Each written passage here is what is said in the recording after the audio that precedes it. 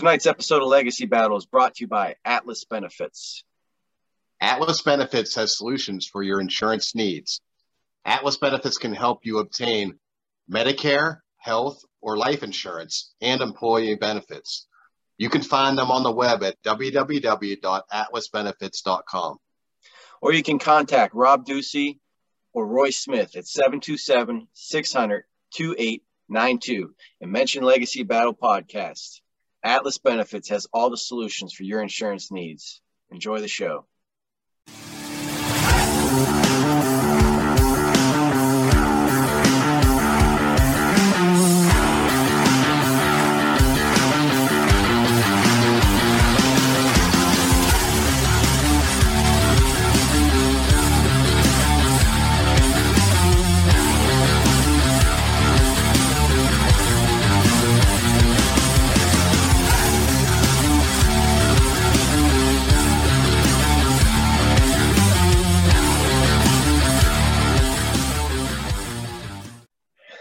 This is Legacy Battle. Make sure you hit subscribe on YouTube, iHeart, Google Podcast, Podnod, Spotify, Apple. We're on 10 different platforms at least, so make sure you hit that subscribe button. I'm Michael Adams, creator of Legacy Battle. My panelists tonight from the Gridiron Battle Zone, Brian King, Penn State Athletics, Kevin Adams, Ball State Athletics, Paul Havicott. Our special guest tonight, we're joined by a retired jockey, went from 82 to 98, and then he came out of retirement in 2009, went for another 2 years there. He has over 13,000 starts, and check out this win total. I got 1,677 first places and over 1,500 second places and over 1,500 third places. So if he was on the track, there was a good chance you were going to see a top three finish. He's got career earnings. He may not like me throwing this number out there, but career earnings of just about $18 million. So not too shabby. We got jockey Dale Cordova here. Dale, thank you for coming on. Thank you for having me. We're going to have a lot of fun tonight. This is our first horse racing debate. So I'm looking forward to this. We're going to be debating the greatest horse of all time. There's a lot of good horses out there, but we've narrowed it down to what we felt was our top four tonight. And, of course, we'll get Dale's opinion on all those and ask him some questions about his career afterwards. So let's start this out tonight with let's go War Admiral. War Admiral, he was the fourth horse to win the American Triple Crown. He did that in 1937. He's a champion American thoroughbred racehorse. In 37, he also won Horse of the Year. And he is well known as, the rival was Seabiscuit in that match race of the century back in 1938. Unfortunately, he did lose that race, but he was outmatched in size. I will throw that out there. Seabiscuit was bigger. He won 21 of his 26 starts, earning over $273,000, which was a lot for the 30s and 40s. So that's a decent chunk of change. He was the leading sire in North America in 1945. He also has influence still felt today in the horse racing world because he has descendants that won the Triple Crown. You might know the horses American Pharoah and Justify. They're actually descendants of his. So his namesake, I guess you could say, is still successful to today. So he also has helped produce Triple Crown winners in his footsteps, following his footsteps because he had won it as well.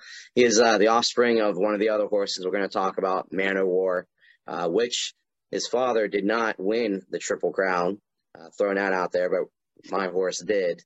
And as I said before, he was actually smaller than his dad as well, but he had better talent than his dad, Man O' War. Because of his size, one of his nicknames was the Mighty Atom, A-T-O-M. Others referred to him simply as the Admiral. His regular jockey, when he won the Triple Crown, Charles Kurtzinger, he was elected into Hall of Fame. The horse, War Admiral, was in the Hall of Fame the same year as Seabiscuit. In the Blood Horse ranking of the top 100 U.S. thoroughbred champions of the 20th century, he is ranked 13th ahead of Seabiscuit. Man O' War and Secretariat, who we're going to be talking about a little bit later, unfortunately, they are ranked higher than him. But I still think that War Admiral Definitely has a good shot here. He would bolt onto the racetrack. He was like a race car engine. He could accelerate quick to high speeds, and he could maintain those high speeds for a long distance. So to recap his career, 4th Triple Crown winner. He was U.S. champion, 3-year-old colt, U.S. Horse of the Year, leading sire in North America, leading broadmare sire in North America twice. He had 12 major wins, finished with a record of 21-3-1. I think he has a strong argument to say he's the best horse tonight. If you got to be on the defense half the time on your argument, that tells me all I need to know. Defensive argument. Extremely defensive. So, Dale, I mean, tell us your thoughts on War Admiral, and also, can you be the greatest horse if you lost your biggest race? Well, War Admiral's huge in the descendants of most major racehorses in the country right now. So that's a big plus. Small horse, but he was mighty, and so yeah, War Admiral he can be one of the top. So when he lost to Seabiscuit, that's one of the biggest races in horse racing history. I mean, I don't think maybe you might know better than me. Is there another like matchup that you could think of that is as big as that? Actually, probably not. Seabiscuit he's an iron horse.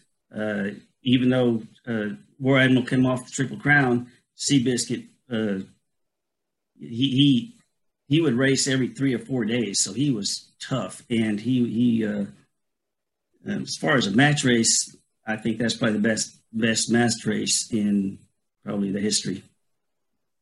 So let's move on to War Admiral's daddy. Who's your daddy? It's Man O' War. All right. Well, I got to answer some of these shots fired already from Kevin Adams here. So Man O' War, he was a descendant of the first ever English Triple Crown winner, West Australian. And his line traces all the way back to the Godolphin Arabian, which was a legendary horse and sire in Great Britain and Ireland. And he was a direct sire from of Fair Play, who had 8 major wins in 07 and 08. So Man O' War, he was a chestnut-colored horse with a white star and a stripe on his forehead. It was kind of like as if nature, kind of marked him for greatness. He stood 16 and a half hands tall. He had flawless legs, a notably high head carriage. His stride was measured at 28 feet, which many still believe is the longest ever recorded. He was bred by August Belmont Jr., who was the son of the man behind the Belmont Stakes. 1917, Belmont, he went to fight in World War I. So his wife named the horse Man O' War in his honor. A year later, though, she had to sell the horse for $5,000 to a man from Maryland by the name of Samuel D. Riddle. On the track, Man O' War was just an absolute legend. He won 20 of 21 races that he ever entered from 1919 to 1920, earning $250,000, which would be about $3.5 million today. He was named the American Champion Colt in 1919, the American Champion 3-year-old horse in 1920, and also the American Horse of the Year. So there are a couple of knocks on this horse, which Kevin already brought up. So let's talk about them. First off, his only loss, it occurred at Saratoga. He finished second to a horse appropriately named Upset. So what happened? Well, there was a late substitution and a new gate operator took over. He began the race. Man O' War was actually turned to the left in the actual stable there, and it took a moment for him to square up, and he ended up losing by a half a length. 11 days later, Man O' War was able to beat Upset by a full length, proving that this was a fluke. And then, of course, the second knock, Man O' War did not win the Triple Crown. This is true, but it's not like he lost the Triple Crown. He just never raced in the Kentucky Derby. So, but he did race against the Triple Crown winner of 1919, Sir Barton, and he beat him by 7 lengths. So in 1919, Blood Horse Magazine assembled a panel of 7 horse racing experts. Man o' War was their choice as number one of the entire 20th century. And then the author of the classic book series, The Black Stallion, Walter Farley, he wrote a biography of a horse, and he chose to make it after Man o' War. So this horse not only had a great pedigree, voted the best all time. His only loss can be explained away by shenanigans, and classic authors wrote about him. So he's clearly number one. So Dale, every year there is millions and millions of dollars spent on horse breeding. This guy's family tree is horse racing. I mean, Man o' War is the man. What are your thoughts on him and just horse after horse that has his DNA? Probably 90% of the horses that race right now have his DNA. He is proven to be, I think, out of all of his offspring, I think there's like been, not offspring, but descendants, like 5 Triple Crown winners, 4 or 5, and Kentucky Derby winners. So his descendants are huge. I mean, he's probably the most influential horse ever to be. He only has that one loss. And as Brian stated, there were circumstances to it. I mean, how hard is it for a horse well, a horse isn't going to feel the pressure like the jockey will, but to maintain that level of greatness, how hard is it to do that for that long of a time period? Oh, yeah. And the thing is, any negative thing about him is because horses people wouldn't compete against him. I mean, he was the best there was, and they had short fields because nobody even wanted to run second to him. They just, and he, I think the best part of him is that, he could do anything. He could come from behind, he could go to the front, no matter what. But I guess it's just his heart that pretty much he give to all his descendants. Well, let's move on to Secretariat. Okay, I got Secretariat, nicknamed Big Red, and ridden by jockey Ron Turcotte. Did you guys mention the jockeys on your horses? I mean, we're talking to a big time jockey here, and you guys have not even read your jockeys off. But that's okay. Mine. Oh, did you? Okay, I just wanted Dale to realize that all you got from Kevin was negativity and excuses from Ron. But anyway, he's the 9th winner of the American Triple Crown, setting and I believe still holding the fastest record in all 3 races.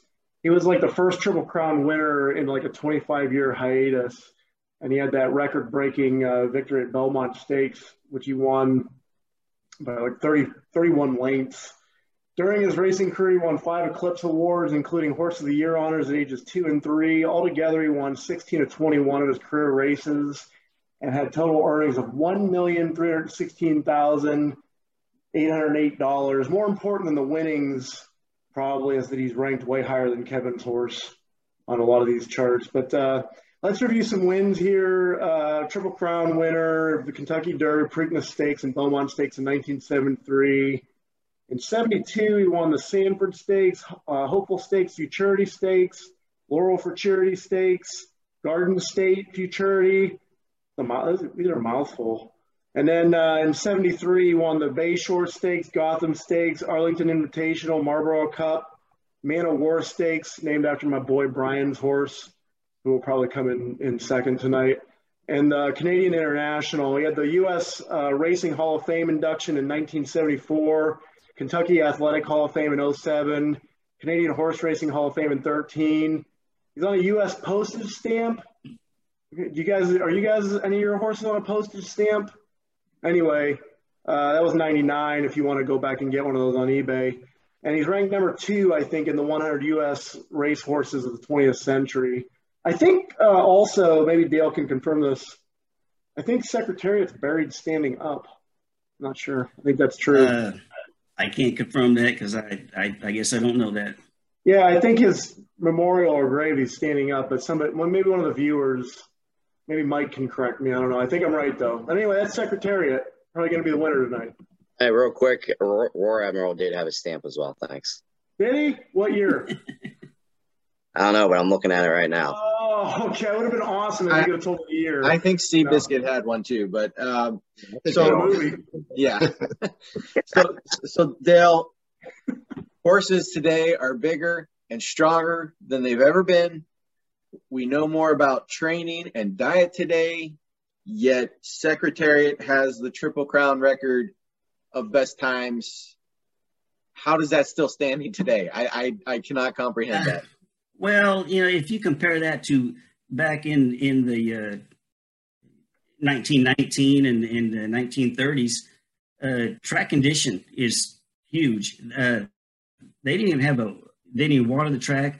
It wasn't leveled right. It was tougher to run on. And it's just like running through a field. And when Secretariat ran, they had the surface was perfect. I mean, they had it to 6 inches, and it was drained to where there was no holes or anything. So it's hard to compare times from 1919 to 1973 because of the conditions of the track. Also, shoes, like steel shoes back when Madam War was running, and then aluminum with toe grabs, and jockeys. There was no, they didn't have goggles back then in the 1900s and the 1930s. So if you got behind, you were riding with your eyes closed because that stuff comes back. It's gravel hitting you in the head with the size of that horse's neck is as big as our body. And so when they're, and their hindquarters, so when they're throwing back a pile of rocks at you and you have nothing to protect yourself, you can't really see the whole way. So it's, there was a lot of different things between the 1900s and the 1970s. So when he won that Triple Crown, it was mentioned that he set the record at every track. I mean, why do you think we haven't seen that again today? I think, just like when Man of War, when he won the Triple Crown, he set records. He had a world record. He won a race by 100 lengths before. It was only against one horse, but still. Distances and times, they vary. As far as not being broken yet, he had a great day. He had a really good day. Well, let's move on to our final horse tonight. That is going to be Seabiscuit.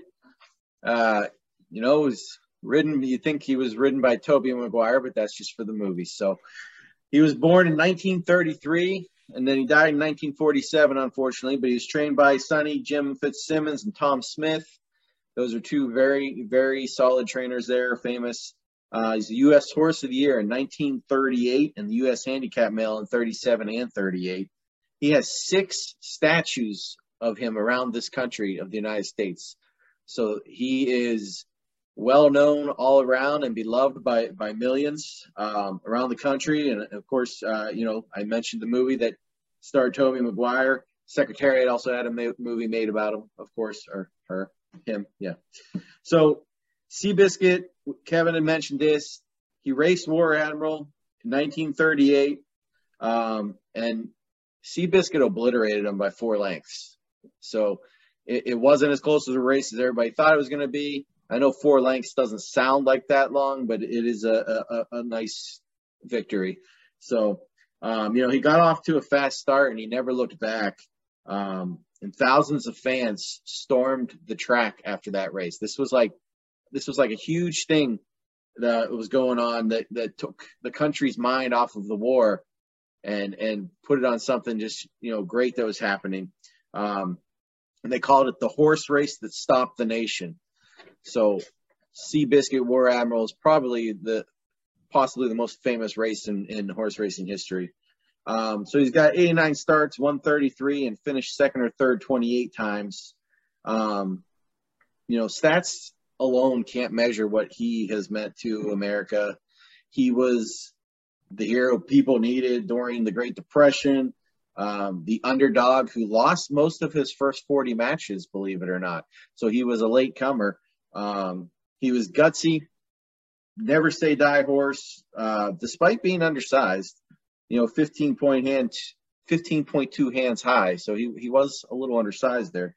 But he went out there and he won a lot, and he overcame a career threatening injury, which, none of the other horses had that occur. So the fact that he was able to come back from what people said his career was over, that's very impressive. So Dell, your thoughts on Seabiscuit? We did mention that race against War Admiral a little bit already, but what are your thoughts on him as a horse? As a horse, 89 races. If you go through all the rest, 20 races, Justified, he ran 6 races. To run 89 races, and most of them were like 2 or 3 days apart. And, you run a hard race as hard as you can with the best there is. That takes a lot out of you. And so just the 89 starts alone is unbelievable. And the 33 wins. And he didn't run the Triple Crown because he was mean. As a young horse, he was mean. He couldn't hardly be tamed. So once they tamed him, that's when he became great. And so as a horse, that's as solid as you can get. That many races, being short. He was a heavy horse. It was hard on his legs. He had big old legs too. They were to hold that body. But as a horse, he's a huge favorite of mine. As a sire, he didn't produce anything, but yeah, he's a good one. So we're going to move into our vote here tonight, and there's really no wrong answer tonight. I mean, you're right. These are just 4 greats. Kevin, you happen to be in my corner tonight. You got first vote. Remember, you guys cannot vote for your own. Going with that, Seabiscuit beat my horse in that race. I don't care. War Admiral won the Triple Crown. Seabiscuit did not. Man of War, good excuse, Brian, but he didn't win the Triple Crown either. And so I'm going to have to go with Secretariat. Secretariat holds the fastest speeds. I got to go with him. Brian. Kevin's always taking shots, I'm telling you. I mean, you can't win the Triple Crown if you don't race in all 3 races. I was negative tonight, but I love his vote. His vote. So he didn't try. So basically, Man of War didn't try, is what you're saying. So, all right. I mean, Seabiscuit, great story. I really like that.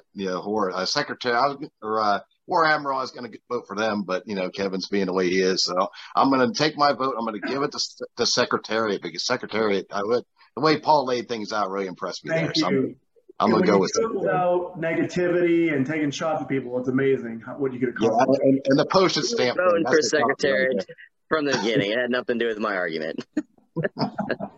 Paul, go ahead. Man, I wish I could vote for Secretariat, but if I'm thinking about things, Kevin's argument was so terrible. And just so arrogant. So it threw me off. So I'm really between Man of War or Seabiscuit. Mike, he's embellishing a little bit on the amount of hands. I think that's a big, that hurts a little bit. That you might as well take steroids or something, Mike. I'll go Man of War. I'll go Man of War for Brian. So out of all these horses, the only one I wouldn't vote for would be War Admiral. And it's not because Kevin was taking shots. It's just the fact that he lost to Seabiscuit.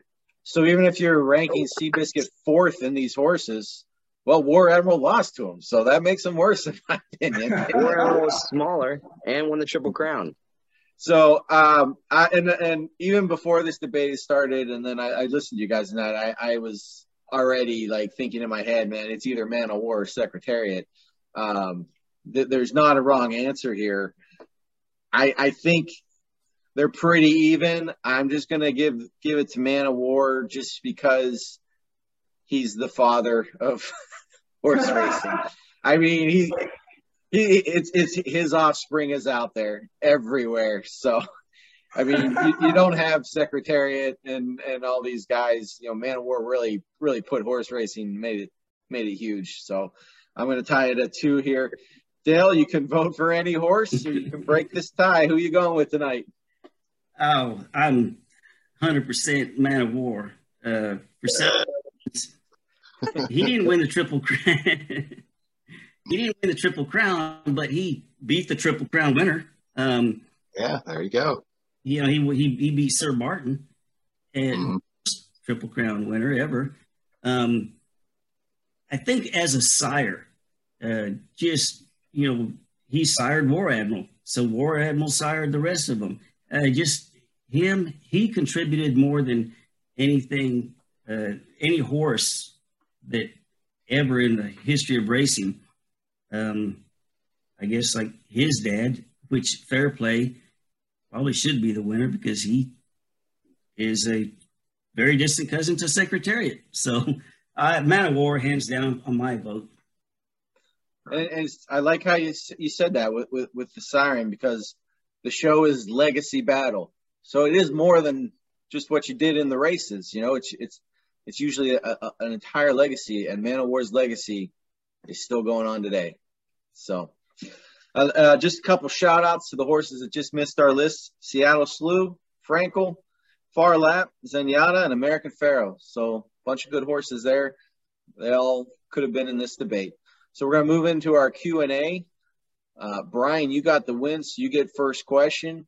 And then as soon as Dale is done answering the question, we're going to go. It'll be Brian, Paul, Kevin, me, and then back around. All right, Dale. So if I'm not mistaken, you left pro jockeying after 1998, but then returned in 2009, 2010, and then briefly again in 2011. So what was the reason that you left, and what was the reason for the return? The reason I left was I was just, you know, at the top of the game, the major leagues, and I was traveling 11 months of the year. I had 2 kids, a little baby and a little girl, and my wife's pretty much gave me a choice. She says, either you travel or are you going to raise your kids? And that day I hung up my tack and I raised my kids.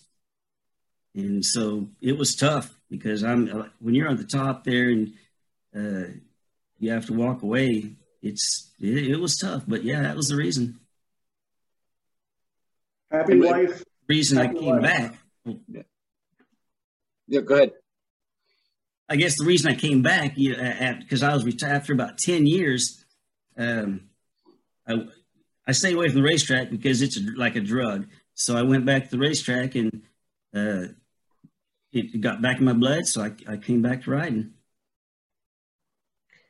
So I'll piggyback on, or I'll horseback on Brian's 10-year hiatus question. Because I wanted to ask about that too. And when you got it back in your mind, you were going to come back. I read where you started, dieting and you had to get back in riding shape. But early on, you were losing weight quickly, and you were kind of, I guess the article said you were surprised with how well it was going. So there's probably a lot of people that are watching this that might just want to know what you did to shed some of the pounds so quickly to get back into it. You want to share, and what's a cheat day look like for you? No cheat day. No, it was tough because I had to lose 40 pounds, and It was weight that I put on, over 10 years. It's hard to get off. Once you get the mindset, and of course with diet, eat salads with, fish and chicken, all the same diet foods that is out there, and with exercise. And as a jockey, you can't do any weightlifting or anything. It has to be body weight exercises, running, cardio. And I did it all day, pretty much every day, just because that was it was in my head, and I had to just get it done. So I wanted to know kind of what was your favorite type of racing style? I know there's different types of horse racing. What was your favorite and why? I think the mile or further, because there is so much thinking you have to do as far as you have to know how, when you leave the gates, how fast the lead horse is going, how fast your horse is going, where the closers are. When the horses are front is going to start dying, you have to start planning so I mean, there's a lot of scientific stuff on the longer races, and timing and homework and everything. I think the longer races were funner to me because there was more thinking involved. So I wanted to ask you, I've seen a long list of horses that you've ridden, Silver Goblin, Dry Joe Silver, Above, A Trick in Time, just to name a couple of them. Who is your favorite horse and why? I think Silver Goblin was my favorite. Rode him in the Preakness. We went right behind me. We actually, Cigar was a huge horse at the time. He was on I think he won like 15 or something in a row, and at the time mine was like 8 in a row, and rode him in a $750,000 race or something like that, and Cigar beat me, but Silver Goblin took me all over the country, and it was just a great time. So you've been off the pro circuit as a jockey for over 10 years now. What is it that you miss the most? Everything, as far as just being around all the people. There's so much work involved and so much planning and thinking and communication, and it's a fast pace, and the work ethic on all the racetrackers is people couldn't even imagine. And just being around that was, and the adrenaline in a race. When you walk out there, you honestly don't know if you're going to come back. So if you ride 9 races and you come back, it's like, that's a great day. Because you can fall. If you fall, something's going to get hurt. You're going to break something, or you're going to.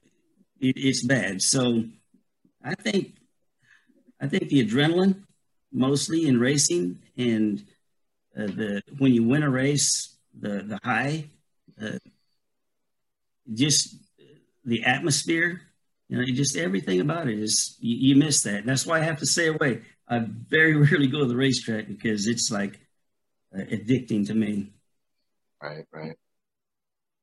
Dale, Kevin here, he's often shared with me that if he was about 3 or 4 inches taller, he'd be a jockey, but he's just a little too short. But I think his problem is he'd be a trash talker. So my question is, put us out there. Do jockeys trash each other? Is there a lot of trash talking on that? I mean, do you have time for that? And maybe give us an example of you just trashing somebody, just ripping them up. Well, as far as just, joking around, jockeys are probably the most practical jokes and everything more than any athlete. But as far as business-wise, you don't put nobody down, because when you start doing that, everybody's on you. And you got to keep the respect. You got to, because like I said, everybody has their faults. They have bad days, they have good days. And if you go to the trainer and say, yeah, so-and-so, this or that, you start trash talking them, well, you get a reputation for that too. So kind of almost a question similar to what Paul just asked you, but instead of trash talking, when you're out on the track and you guys get in that big group and you're in the middle and you're trying to get out of it, is there a lot of roughhousing going on in that pack? And how do you get yourself out of being in the middle of a big group to try and get it, up into the lead?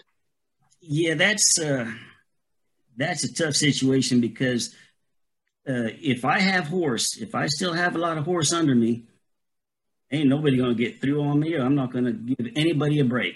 They can, if their horse is running off with them and they clip my heels, I mean, I can't help it, because I'm I'm there to win the race.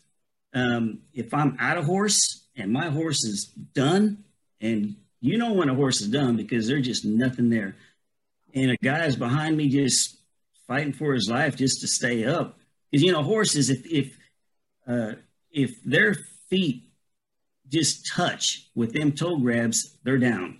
So you're just by inches missing. So if I'm out of horse completely and there's not even a chance to hit the board, if there's a chance to run fourth, I'm still not going to give him a break.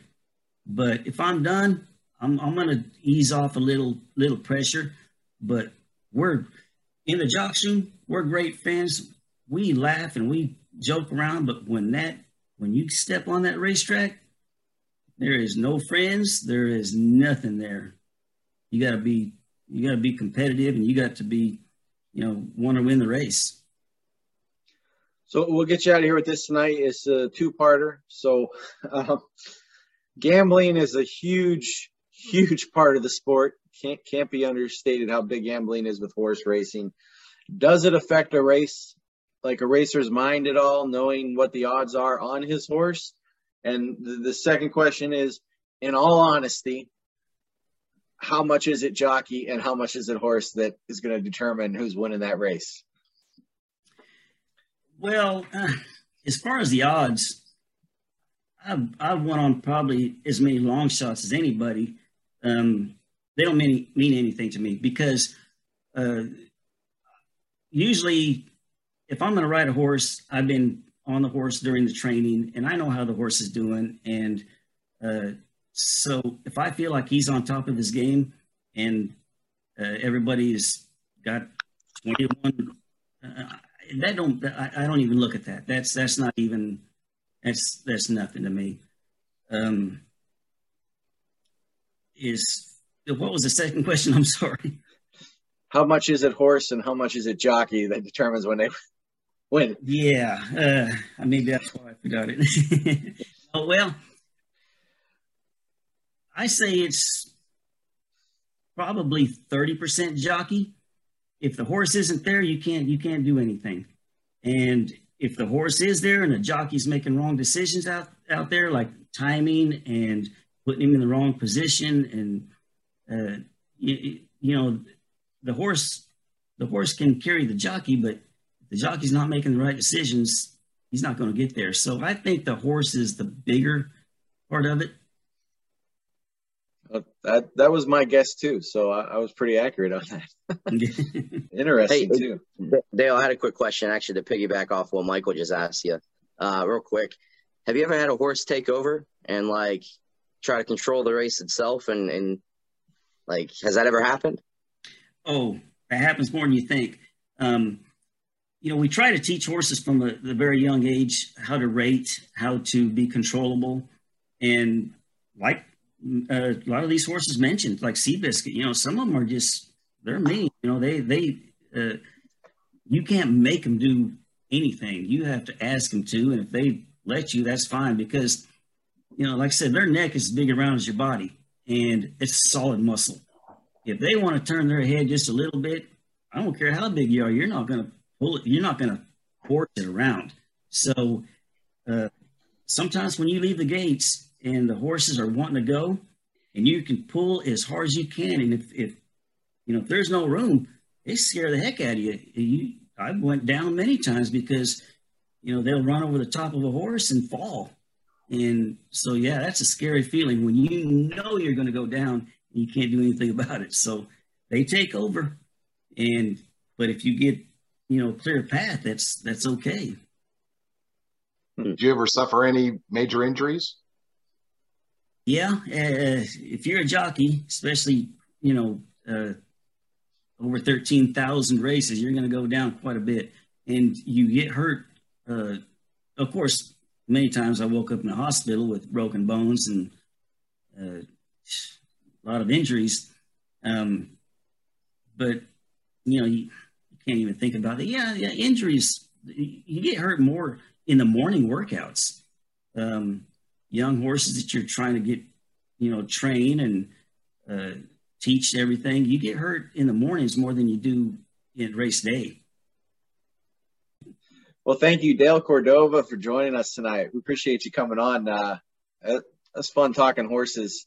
I truly enjoy watching, especially the Kentucky Derby, but any of those races in the Triple Crown are always great and a good time. And just the pageantry of racing is fantastic. So, big fan. Thank you for joining us tonight. I appreciate it.